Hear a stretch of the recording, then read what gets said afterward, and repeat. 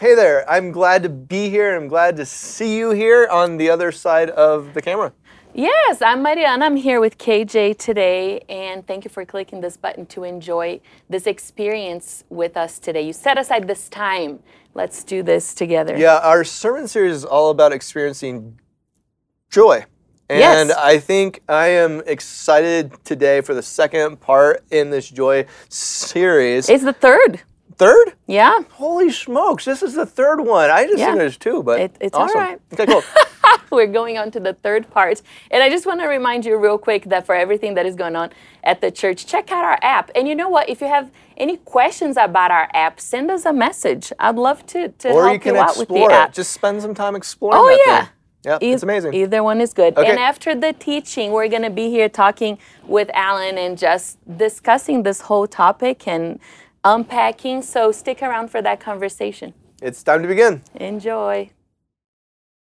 Hey, Christ community, it is so good to be with you. Thanks for letting me be a part of your spiritual journey.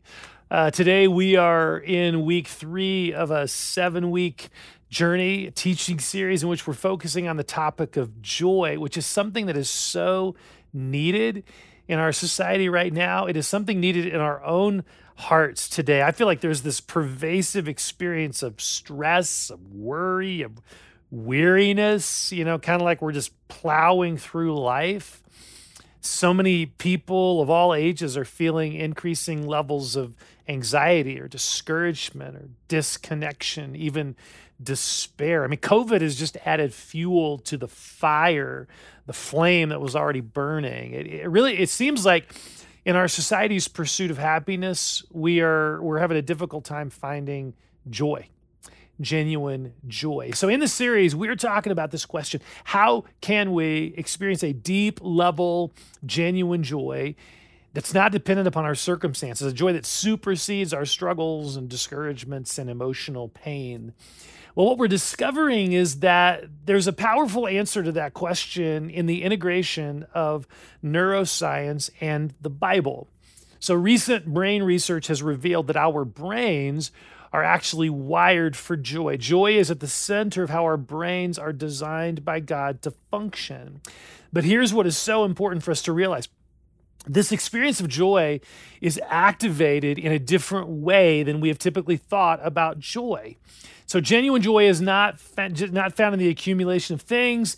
It's not found in adventures or substances or the various forms of entertainment that our world urges us to embrace. Joy is relational. Genuine joy is found in the experience of being delighted in. It's found in the experience of someone being glad to see you. As we've been talking about in this series, this is wired into us from the moment of our birth. When an infant looks up, he or she is hoping to see a face that is glad to see them. That child is looking for joy. And neuroscience tells us that at that moment, that child's brain is growing in its joy capacity. We come out of the womb looking for joy, looking to be delighted in, and we never stop looking for that. I believe this explains the pervasiveness of despair and hopelessness in the hearts of so many people, including so many young people. They don't feel delighted in. They don't have this intuitive experience of being delighted in for who they are rather than for who they think they're supposed to be. And because of that, we're not experiencing this joy that our brains were created by God to experience, this joy that God longs for us to walk in. So if joy is the experience of being delighted in, how do we experience genuine joy in the midst of this broken world that we live in, where we often don't feel loved and valued, where we don't feel seen or delighted in, where we experience very real pain and loss and discouragement? Well, this is where the Bible helps answer this question for us in a way that neuroscience isn't able to answer. We talked a little bit about this last week, but I want to unpack it in even more detail today because it is so foundational to everything else. So here's how I would summarize this critical foundational truth. Genuine joy is found when we experience God delighting in us. Genuine joy is found when we experience God delighting in us. That's what fills our hearts with joy. It's when we experience the reality that God is glad to be with us, that his face lights up when he sees us. But do we experience God in that way? Honestly, a huge part of our struggle in experiencing joy is that this is often not how we perceive God. This is not our instinctive perception of what God is like. Often we instinctively envision God as being serious and somber and joyless, a God who tolerates us, but he isn't that happy to be with us. And man, if that's our intuitive experience of joy, if that's our intuitive perception of God, we will struggle to experience joy. It's almost like we need a rewiring of our perception of God. So last week, we looked at a crucial scripture in this regard, talks about the Lord's face shining upon us. Well, today I want to take a couple of minutes to look at another passage of scripture that describes this heart of God towards us in even greater detail. And then I want us to spend our remaining time, the bulk of our time, really exploring some more practical ways we can grow in our experience of a God like this. So first of all, I want us to look together at an amazing verse in Zephaniah chapter 3. In this passage, this Old Testament prophet Zephaniah is looking ahead to the day when God's people can experience incredible joy. And that joy will be found, he says, that joy is going to be found in the fact that God will forgive their sins and God will save us. He will be with us. He will save us. So this is clearly a prophetic description of what Jesus will do on the cross. He will save us from judgment and fear. He will be with us. Well, right at the end of this amazing description of the gospel, really, Zephaniah writes these words which so powerfully speak to our experience of joy. Remember how neuroscience defined joy. Joy is the experience of being delighted in, where someone is glad to see you. So in light of that definition, look at how Zephaniah describes God's heart towards us. He says this: He, God, will take great delight in you. He will quiet you with his love. He will rejoice over you with singing. This is God's heart for you and me. Zephaniah is not describing a casual, moderate experience of delight. Oh, God is pretty happy to see you most of the time. No, this literally says God is delighting greatly in you. He is exulting over you with huge amounts of joy. That last word that Zephaniah uses for joy, it's especially powerful because it literally means to spin. To spin. It's like God is twirling. He is dancing over us with joy. He is singing over us with delight. And there is also this tenderness in this passage where it says that God will quiet you with his love. In this passage, we see both the imagery of a dad who is dancing in the hospital room at the birth of his child and a mom who is quietly holding that child in her arms. And what is so fascinating is that neuroscience reveals that this is how a baby attaches to his or her parents. It's through their faces of delight, and it's through the resting in their arms. We are wired by God to experience this love. And here in this passage, God says that this is how he loves us. This is how God feels about you. God wants you to know that he sees you. He delights in you. As a parent over a child, he rejoices over you. He dances and sings over you. He holds you close. But is this how we perceive God to be? Is this our intuitive experience of him? And if not, how do we grow in our experience of God delighting in us in this way? Now, this is where neuroscience can again be very helpful, because in the previous 2 weeks of this series, we talked about how our brains are created with two sides. And both of them are critically important. The left side is our reasoning side. It's focused on truth, data, and doctrine.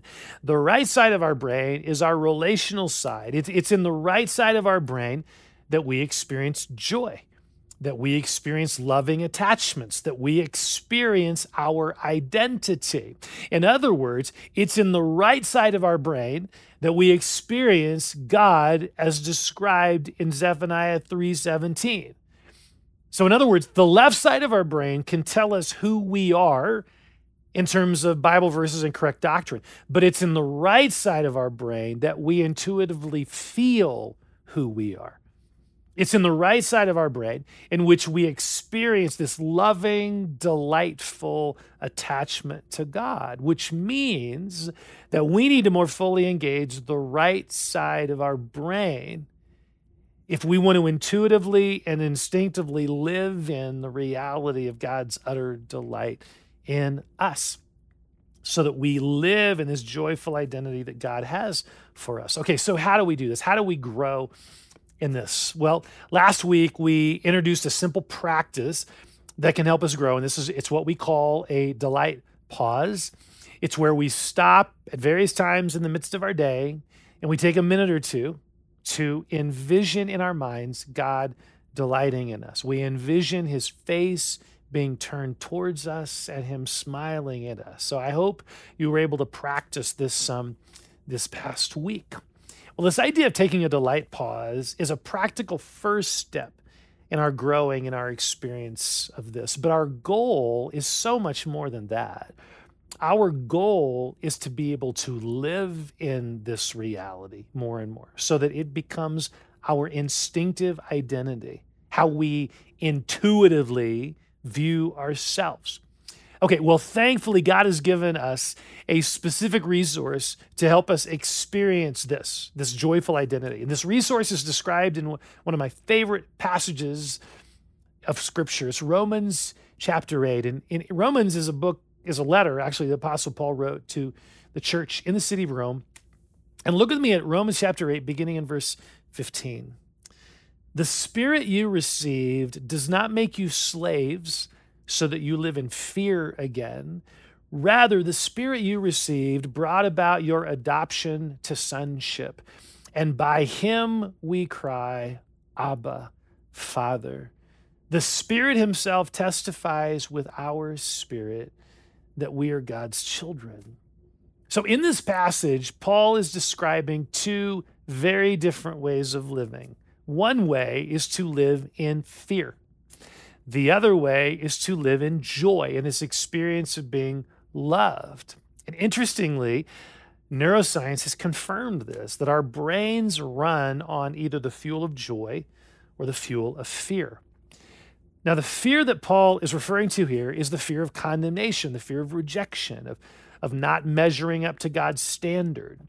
When we live in this fear, we tend to see ourselves as employees of God rather than his beloved children. We measure our relationship with him based on our performance. And so deep down, we start to wonder, am I really acceptable to God? Am I performing well enough for him? Am I doing all that I need to do in order for God to accept me? And this is an exhausting way to live. Always trying to please God, but never feeling like we measure up. Always feeling like God is disappointed in us. And again, all of this is happening on the right side of our brain. It's something that we intuitively feel. Even if we know Bible verses that say something different, it's something that many of us intuitively feel.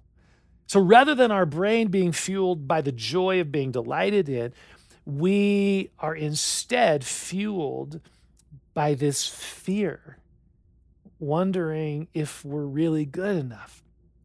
Now, one of the insidious joy stealers, one of the insidious ways this manifests itself in our lives is through comparison. We compare our looks, our abilities, our personality, our income, our body, or whatever with other people. And social media has made comparison like an Olympic sport. I mean, we go on social media hoping for connection, and yet what we see is everyone else's highlight reel. their perfect family, their perfect vacation, their summer home, their latest achievement, their perfect body. And we instinctively compare ourselves to that.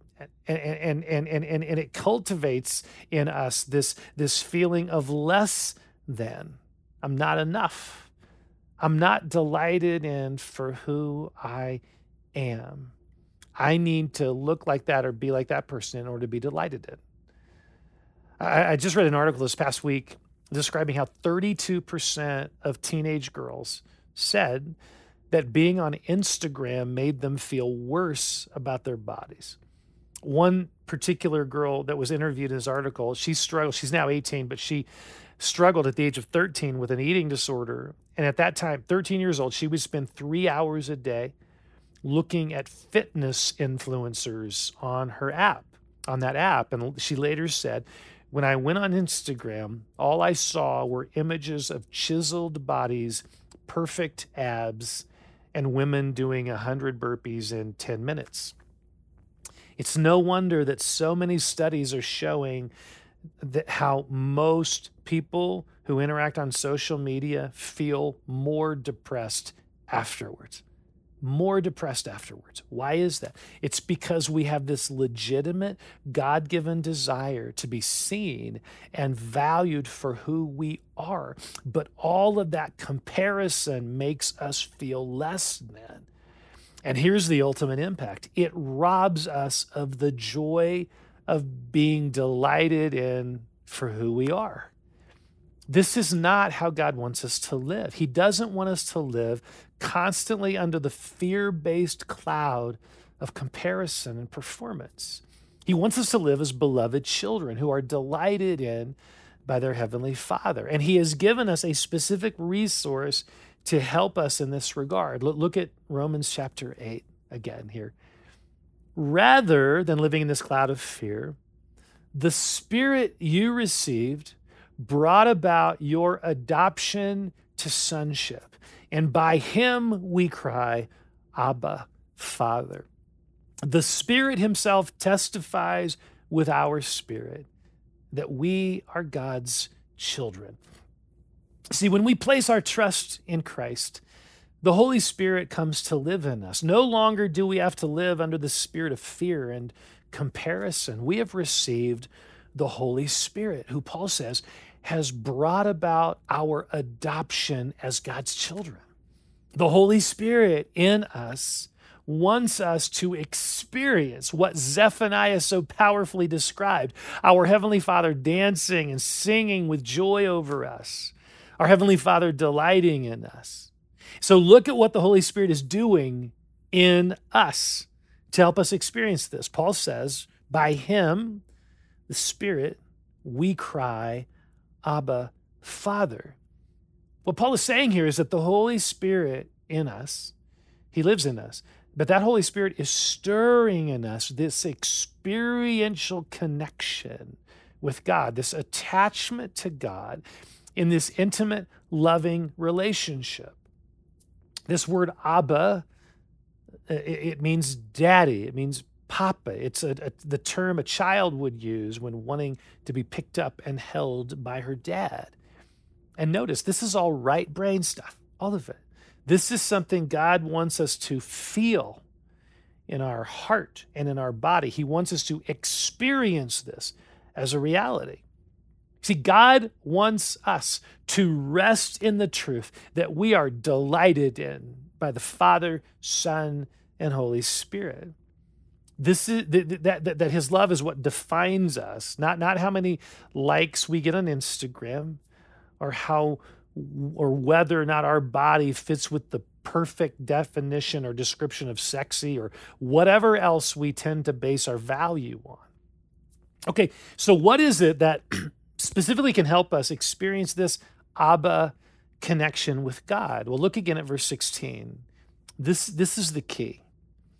The Spirit Himself testifies with our spirit that we are God's children. To testify means to speak.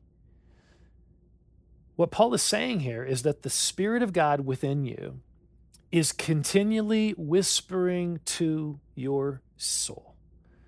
I love you. I delight in you. You are seen. You are valued. You are mine. See, that's what the Spirit is continually saying to us. That's what the Spirit is continually whispering to our souls. The question is, are we listening? Are we giving room for our heart and mind to hear those words? I mean, the reality is we are all listening to someone tell us who we are. All of us. We're all listening to someone tell us who we are. Social media, television, our friends. We are all letting our identity be shaped by something or someone or by our past or our friends or whatever. And the question is, who are we going to let define our identity? What voices are you allowing to shape your identity? What God invites us into is a continual, lifelong, growing experience of letting Him tell us who we are, of letting His Spirit continually whisper to our spirit that we are His beloved. You see, this is the birthright of every believer in Jesus. The Spirit of God is continually speaking this to your heart and mine. Again, the question is, are we listening? Are we letting Him speak to the experiential part of us, the intuitive, relational part of us? Friends, this is a crucial part of living in joy, of our experiencing the joy, being delighted in. It's found in us giving room for the Holy Spirit to speak His love into our hearts. Now, you may be thinking, I can't hear God. I can't hear His voice. That's for other people. It's not for me. I can't hear God. That is a lie. That's a lie. You can hear Him. You can. We just have to learn how to pay attention to His gentle whisper. See, for years, even as a pastor here, I thought I wasn't able to hear God's voice. But eventually I realized the problem is I was expecting some dramatic audible voice when He was simply whispering. I was expecting Him to be shouting, but He was just whispering. And so I just had to learn how to pay attention to His whisper. And once I began to do that, I began to hear His voice. And the same thing can be true for you. So one of the best ways that I found to pay attention to the Spirit's voice is by asking God questions. Asking God a question. And there are a couple that I would suggest. Here's one example. We can ask God, what do you like about me? What do you like about me? And then just listen. Pay attention to the thoughts or words or pictures that come to your mind. Do those things feel like something God would say? I love that question because it's assuming what the Bible says is true. He does like you. But now we're asking Him for more specifics. What do you like about me? It's a very personal question, which makes it so powerful. So by asking God a question like that, what we're doing is we're really anticipating He's going to answer. And in other words, we're tuning into His voice. We're being intentional about it. I got a text from a small group leader this past week who said that in his group last week, they had practiced this delight pause. And as their group was envisioning Jesus being with them, they kind of closing their eyes, just envisioning Jesus or sensing Jesus being with them. The leader invited them to ask Jesus this question: God, what do you like about me? And one of the guys in the group who has struggled to believe God loves him, he got this huge smile on his face. And when the leader asked him about it later, he said, Jesus just told me that He really likes me. That He really likes me. See, the Spirit, capital S Spirit, was testifying with His Spirit that He is a beloved child of God. He just needed space to listen. Another question that I've found helpful to ask is this: Jesus, is there something you want to say to me here? Is there something you want to say to me here? Is there something you want to say to me about this situation? or about this negative emotion I'm feeling? Is there something you want to say to me about this person or about this struggle? You see, by stopping to ask the Lord that question, we are giving room to the Holy Spirit to speak his love to our hearts. We are cultivating what someone has called an Emmanuel lifestyle. Emmanuel means God with us. So an Emmanuel lifestyle is where we are just walking with Jesus. We're inviting him into every part of our day, every part of our lives. A friend of mine told me about how he was on a hike with his wife last week, and they got to this spot with a beautiful view. And as they were looking at this, he was just enjoying it, and he turned to the Lord. He turned his heart to the Lord at that moment, and he just felt the Lord's delight, to the point of him asking, God, did you orchestrate this moment just for me? He felt delighted in by God. He felt delighted in that moment. Are we stopping to listen to the Spirit testify with our spirit that we are God's children? In moments of beauty, in moments of struggle, in moments of pain, we can welcome the Spirit of God into that place and let him speak his love to our hearts. Just the other day, I was driving somewhere and had a lot of time by myself in the car, and I began to pray about something that had recently happened in my life. I had sent an email a few weeks ago to someone that I deeply respect, and I'd been a little vulnerable in a particular request that I had made in this email. So I waited for a response.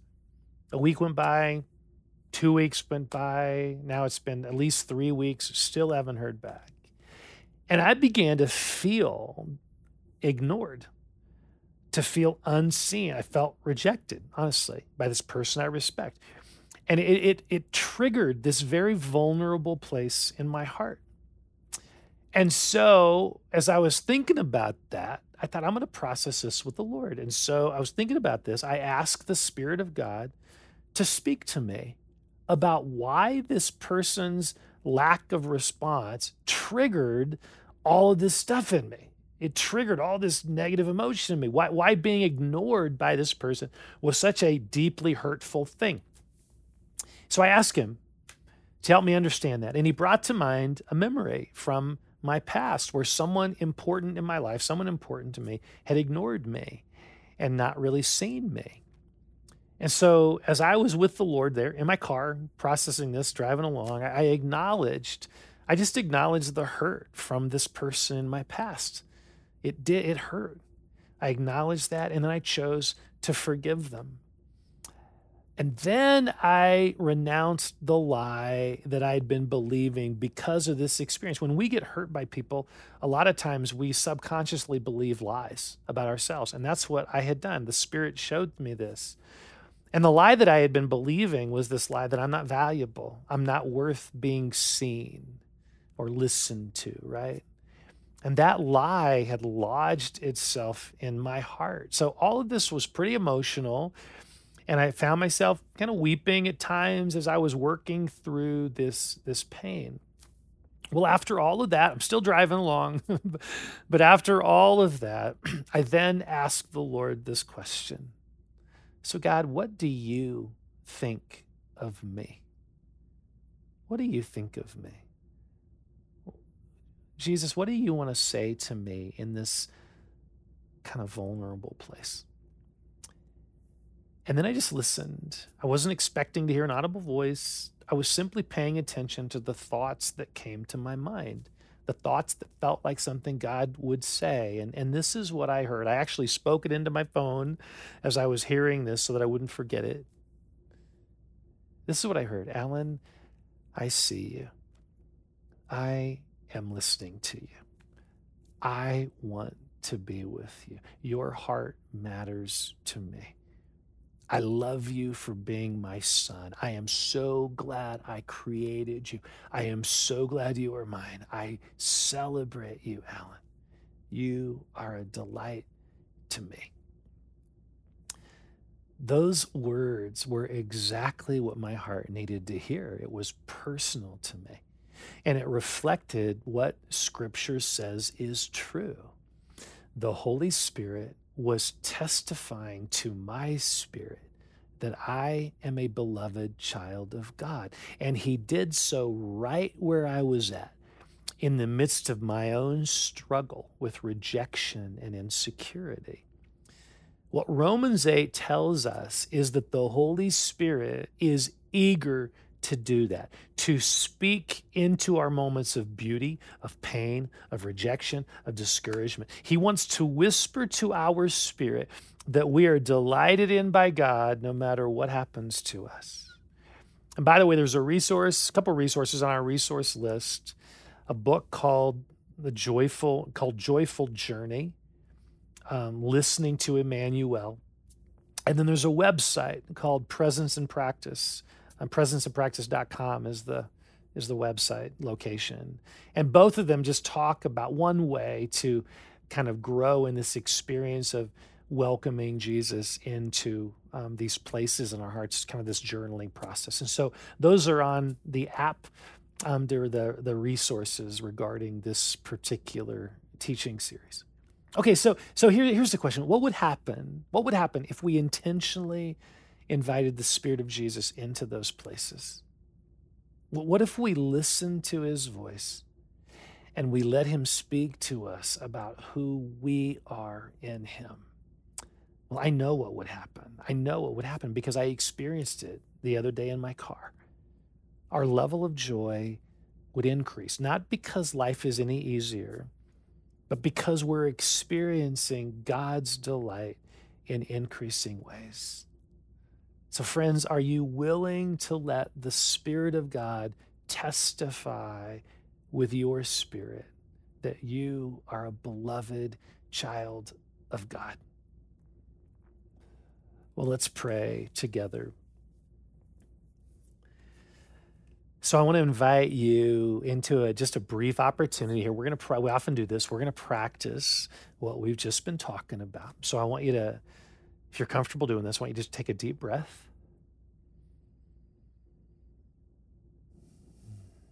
Just another deep breath. We're just quieting our hearts. So Father, we pray your covering over our minds and our hearts and our bodies right now. So I want you to start. Let's just start by your eyes are closed, just envisioning Jesus standing in front of you. And it's okay if you don't see him. You can just sense his presence. Just be aware of his presence with you.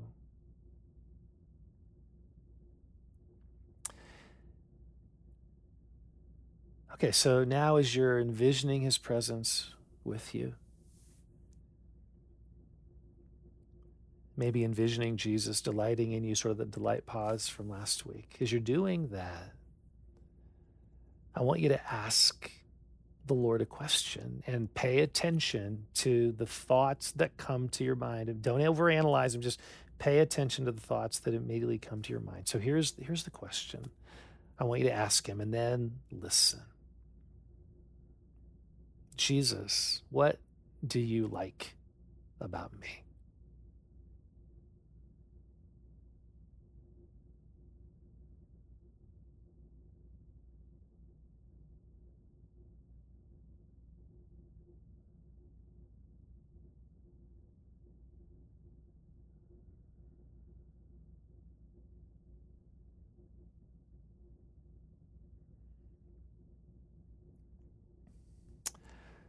So how was that experience? I wish I could sit down with each one of you over a cup of coffee and just talk through that, because I'd love to hear what that experience was like. But by asking that kind of a question, we're trying to better tune into the Spirit's whisper. Now, if that experience was hard for you, that's okay. Honestly, that is okay. This is a journey that we're on. We are learning to hear the Spirit's voice.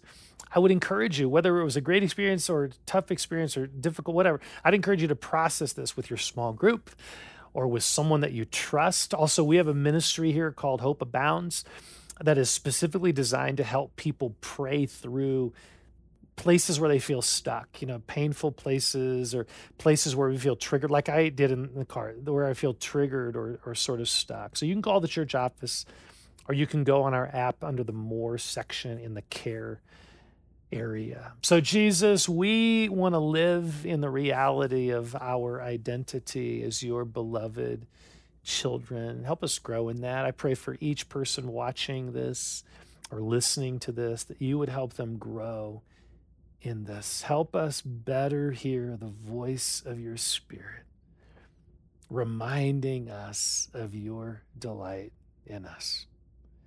We pray in Jesus' name. Amen. Okay, so let's talk about this. Let's do it. I like that last week you're talking about God's face shining on us. And then this week you're unpacking a little bit more how to experience it. And as I've been processing these messages and even talking to people, I'm realizing how much of that's a very big issue in order for us to continue to move forward. And I'm glad that we're sitting in this for another week, because how can I possibly experience joy and experience God if the way I see God, the way I interact with him, if there's a hiccup there? Like how do you see God will impact this whole thing. So, and I realize we're different. You kind of you explained, and we talked about it a little bit last week too, the different ways we experience God. But I'm just kind of curious to hear, how do you listen to Jesus? How do you hang out with him? Or maybe how did you used to see him and something that shifted? I think that's something I'm curious to talk more about. Yeah, I feel like there are two issues there. One is, how do we see God? And that really is sort of the foundational issue I think we're trying to talk about last week and this week. And I agree with you, that's right. Foundational to everything else. Our perception of God has such a huge impact on who we are. But then the second question you ask, I think they're separate, is how do we hear the voice of Jesus, in that process? Right. So, you want to jump into how do you perceive, or has that been a journey for you? I think it has to be a journey, right? Like how and who God is, it typically is taught to us, and how it's taught could be totally inaccurate, because God is God, and there should be a pursuit of saying, God, who are you? And who am I to you? And right. It can't be the same for everybody. I mean, so if it's the same for everyone, it isn't personal.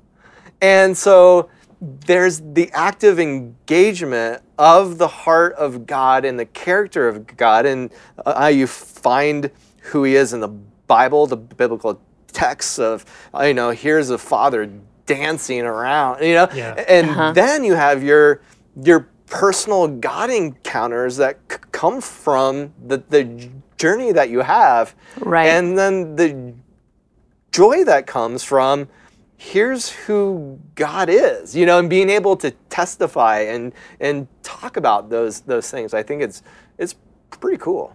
Yeah. Is that? Yeah. No, I love that. So I was talking to a friend, and he said something. I thought, this is beautiful. He said, when I picture Jesus, in these experiences that you have been leading us, he's never just standing staring at me and smiling. I always picture him like throwing the ball, and we're playing catch, and we're like having fun together at the beach. Awesome. I know, and I was like, this is amazing, and this is a very joyful experience of something very tangible and human experiential, but how it plays out in such different ways, and even the kinds of conversations and the kinds of words that he would tell you in that place or in that moment. That's awesome. I love how he makes it personal, because honestly, for some people, if someone starts smiling at you and they keep smiling at you, it could make you really uncomfortable. So if that's what this person's experience, is, I love how they have, that's the point. It's not that you have to envision Jesus smiling.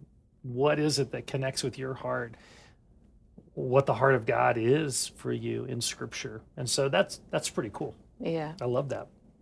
But then obviously turning the corner that you did this in this message about how that impacts also how we see ourselves and our identity. Yeah. Once we understand who God is as a father, I can't not go back to just how simple but complex it is for us to navigate this journey of understanding. I think I agree with that. I think it begins to go from a head thing to a heart thing. So for instance, there's the very famous passage that says the joy of The Lord is my strength. And then you have to ask, so what is the joy of the Lord? And you take this sermon, you take these ideas and concepts, and you could possibly say, me. That I'm, he sees me and takes joy in me, and that gives me strength. And so it just goes beyond I'm experiencing happiness and joy. It goes into the very being of who I am is the fact that God takes joy in me. Yeah. Or I don't see myself as being a project that God is honing and shaping, and it's this painful that happens, I know. But there's this idea of just who I am. He takes joy in me. And there's something in this that's like a big exhale. And it goes from the head down to the heart. It goes from the I have to try harder to pursue to I can just sit here and he smiles. Yeah. Yeah, I think that's really, that's the journey that probably our entire lives are in. And the Holy Spirit has been given to us to help, I think, us help that go deeper and deeper into our hearts. Even Jesus, at his baptism, the Father, before he'd done anything, the Father breaks in, and as the Spirit is coming upon him, says, "This is my Son." It's like Jesus needed that at the beginning of his ministry, but then to live and to cultivate that relationship, to experience that. So then the night before he's crucified, he's praying to his Father, and that I may be in you, and all of those things from John 17. So I love that idea of it being a journey of growing in our experience of being delighted in, and that really we are his joy and he is our joy. That's pretty profound. I love that so much, that the Father broke in the scene of Jesus being baptized. He's like, wait, when he said breaking in is such a powerful imagery, wait, I have to say something very important here. And that declaration was what launched Jesus. And gosh. Yeah, and it's interesting what he said at that was listen to him. The last thing he said was listen to him. That was for the rest of us. It's like, I'm telling Jesus his identity. Now you listen to Jesus and let him determine your identity. Whoa. I mean, it's pretty powerful that, what influence what voice are we listening to tell us who we really are? Yeah. Yes. So as far as going forward and this whole sermon series front and back, how has this pursuit of joy and seeing the heart of God, how has that changed you, impacted you, caused you to be excited about something you haven't possibly been excited about? How is it from a heart perspective? Yeah, I mean, I think this whole concept of this definition of joy has really impacted just the way I think about my relationship with the Lord. It has caused me to really press into this place of being delighted in. I mean, I knew it before, but I think can we really press it? You're wanting the back of my mind, can I really press into this? It's nice, but there's always this but. Yeah, God delights in you, but what if it was just God delights in you? What if we really pressed into that and we really believed it?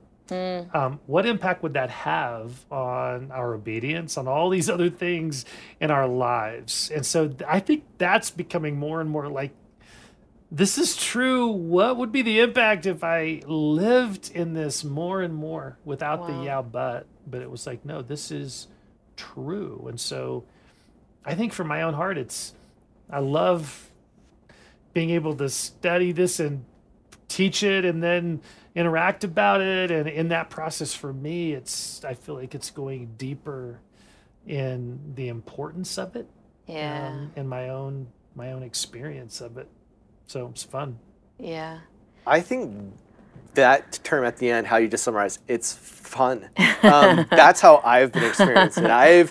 I've been experiencing the same things, but to circle joy and hone in on joy in the same things, it's fun.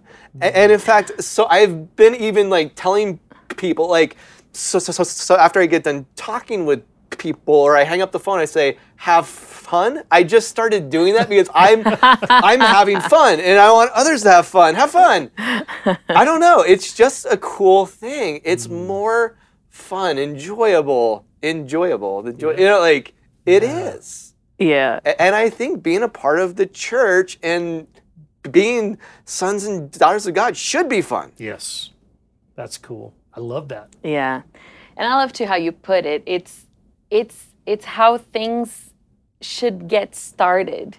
That's because when we say the yes, but that you talked about, it's because we're thinking about all these other things. Like, sure, there are other things, but don't start in the wrong place. Right. It starts in this place of being a child, being a daughter, and being a son, and enjoying that father relationship, which is so hard because inevitably we have so much baggage and family and all of that stuff with that, earthly father and all of that. But just being able to break through and being able to not know, but feel and experience this connection. And I think it's a conversation we've had for years, the religion versus relationship. It's the relationship with the God who is alive and who is real and who speaks, who loves, who cares. And yeah, I wonder if sometimes the struggle too is that we have the Bible, and depending on what part you look at, right, it feels like that's not the God that's not doesn't feel like Zephaniah 3. That feels, and so I wonder if that's part of the challenge that we have, honestly. And maybe just how you guys process that. But one of the thoughts that I've been thinking is, and interacting with others, is that it's this idea, Jesus shows us what God is like, and that we really look at the Old Testament through the lens of Christ. And rather than, God's like this in Deuteronomy, and he's like this in the book of Joshua, and he's like this here, and he's like this. And he looks like Jesus, and we look at the Old Testament through that lens. And that's where I think Zephaniah is such a significant passage, because Zephaniah is preaching the gospel. He is pointing towards that moment when our sins are forgiven and something's going to happen in the future. Well, now we're on the other side of that. Right. And so we can say, this is the heart of God for us. And we look at everything else through that lens. And if a passage doesn't really fit, then we have to say, okay, we're going to start with Jesus. We're going to start, with that revelation of God. Yeah. What are you thinking? Yeah, I totally agree. In fact, I in the past have kind of often thought it would be hard to follow all the images, of God in the Old Testament, but I can follow Jesus, because like the Old Testament paints, all of these, and they're all accurate and they're all true, but from a finite human perspective, I can't do it. It's too complex and it's just too hard. And a huge thing about God coming to earth in human form is to paint this picture of him that is 100% and can be seen, experienced, engaged, talks to, invites, sit down, Yes. eat. I mean, like, and it's like, Yes. oh, thank you, because that I couldn't do. Yeah. Brings the ministry, the Spirit in, Right. right? The Spirit of Jesus helps us experience God's heart. Right. And that relational piece is so important. Yep. Yeah, that's cool. That's wonderful. All right. It's Well, probably a perfect yes. point. You can just go and experience this, pray about it, open the Yeah. Bible, play it again, experience the joy in the upcoming times to come. Yeah. Because it is for you. And have fun. Have fun.